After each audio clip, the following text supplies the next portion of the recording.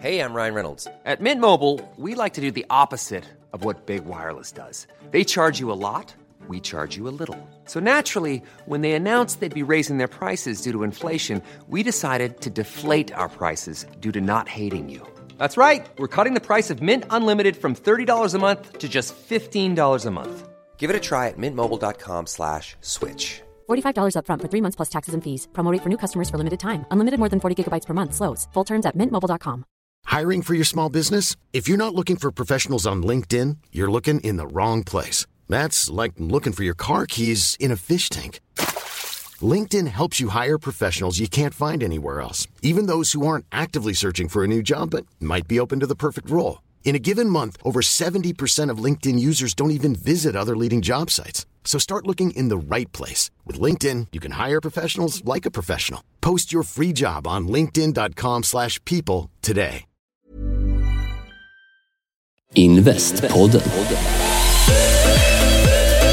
Du lyssnar på Investpodden med Ronja och Ted, och idag är det dags för veckans turistfråga, för det är ju måndag. Och välkommen Oskar och Andreas till studion. Tack så mycket. Tack. Härligt. Kul att ha er här igen. Kul att vara här.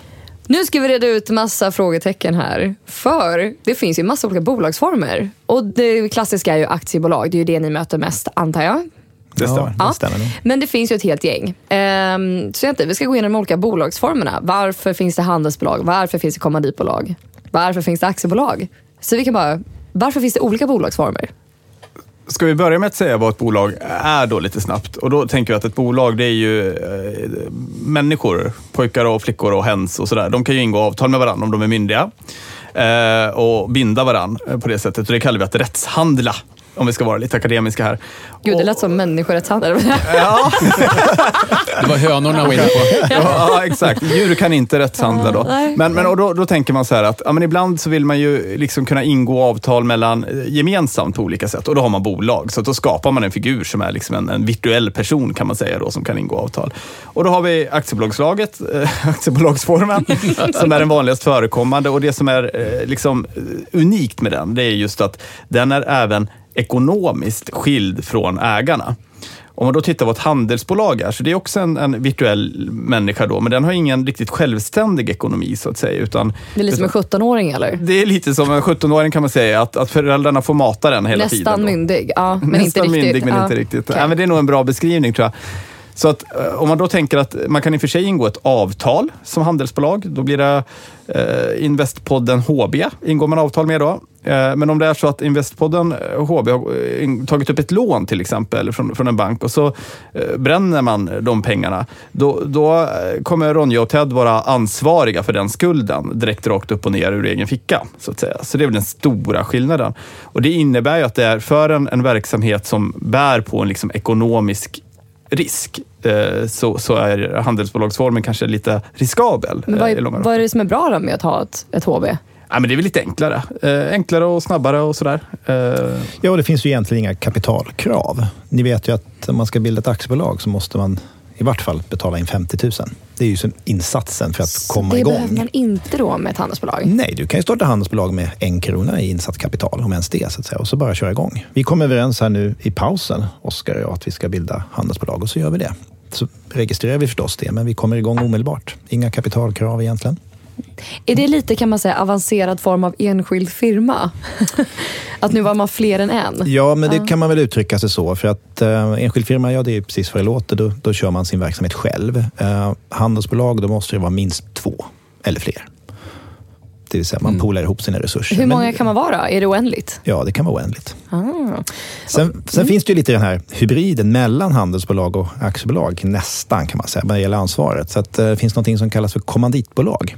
Det är ett handelsbolag i grund och botten, men där vissa av delägarna, bolagsmännen, inte har det här fulla ansvaret som Oskar var inne på tidigare. Utan de har begränsat sitt ansvar till exempel sina insatta pengar. Avtalsvägen. Är därför vi ser kommanditbolag ibland i investerarvärlden, Ted? Jajamensan, det har du helt rätt i. Och det finns ju flera skäl med kommandit och handelsbolag som också har lite grann med skatten att göra, tror jag. Där var och en hanterar sin egen skatt då, antar jag, va? Det kan man ju inte göra med aktiebolag. Så det finns ju vissa typer av affärer som är bättre i handelsbolag och kommanditbolag än i aktiebolag. Så är det så oklart nu för alla som lyssnar att handelsbolag och kommanditbolag för det till för och enskild firma som sa det är en ensam person. Det är ju när man gör någonting på mindre skala kanske. Ja. Så när är det dags att ha ett aktiebolag istället? Om man har ett handelsbolag idag, jag och Ted har ett bolag tillsammans, vi sköter någon verksamhet, vi är gycklare eller någonting. Och sen så vill vi... Det stämmer ju faktiskt. Ja. Oskar, jag känner att det är lite för nära att du skrattar. Men okej, så vi har något bolag tillsammans och när ska man ta steget vidare till aktiebolag och går det att omvandla ett handelsbolag till ett aktiebolag bara sådär?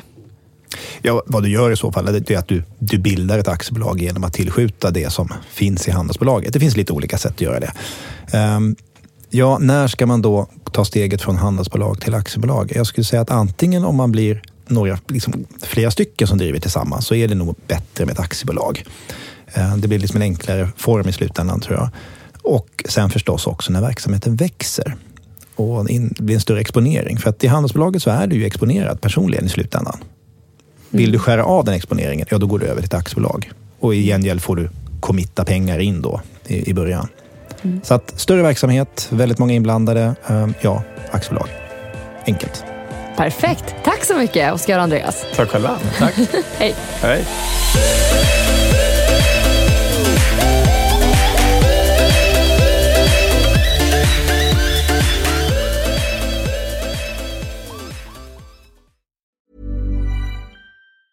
Hey, it's Paige DeSorbo from Giggly Squad. High quality fashion without the price tag. Say hello to Quince. I'm snagging high-end essentials like cozy cashmere sweaters, sleek leather jackets, fine jewelry, and so much more. With Quince being 50 to 80% less than similar brands. And they partner with factories that prioritize safe, ethical, and responsible manufacturing. I love that. Luxury quality within reach. Go to quince.com/style to get free shipping and 365-day returns on your next order. Quince.com/style. Mom deserves the best, and there's no better place to shop for Mother's Day than Whole Foods Market. They're your destination for unbeatable savings, from premium gifts to show-stopping flowers and irresistible desserts. Start by saving 33% with Prime on all body care and candles. Then get a 15-stem bunch of tulips for just $9.99 each with Prime. Round out Mom's menu with festive rosé, irresistible berry chantilly cake, and more special treats. Come celebrate Mother's Day at Whole Foods Market.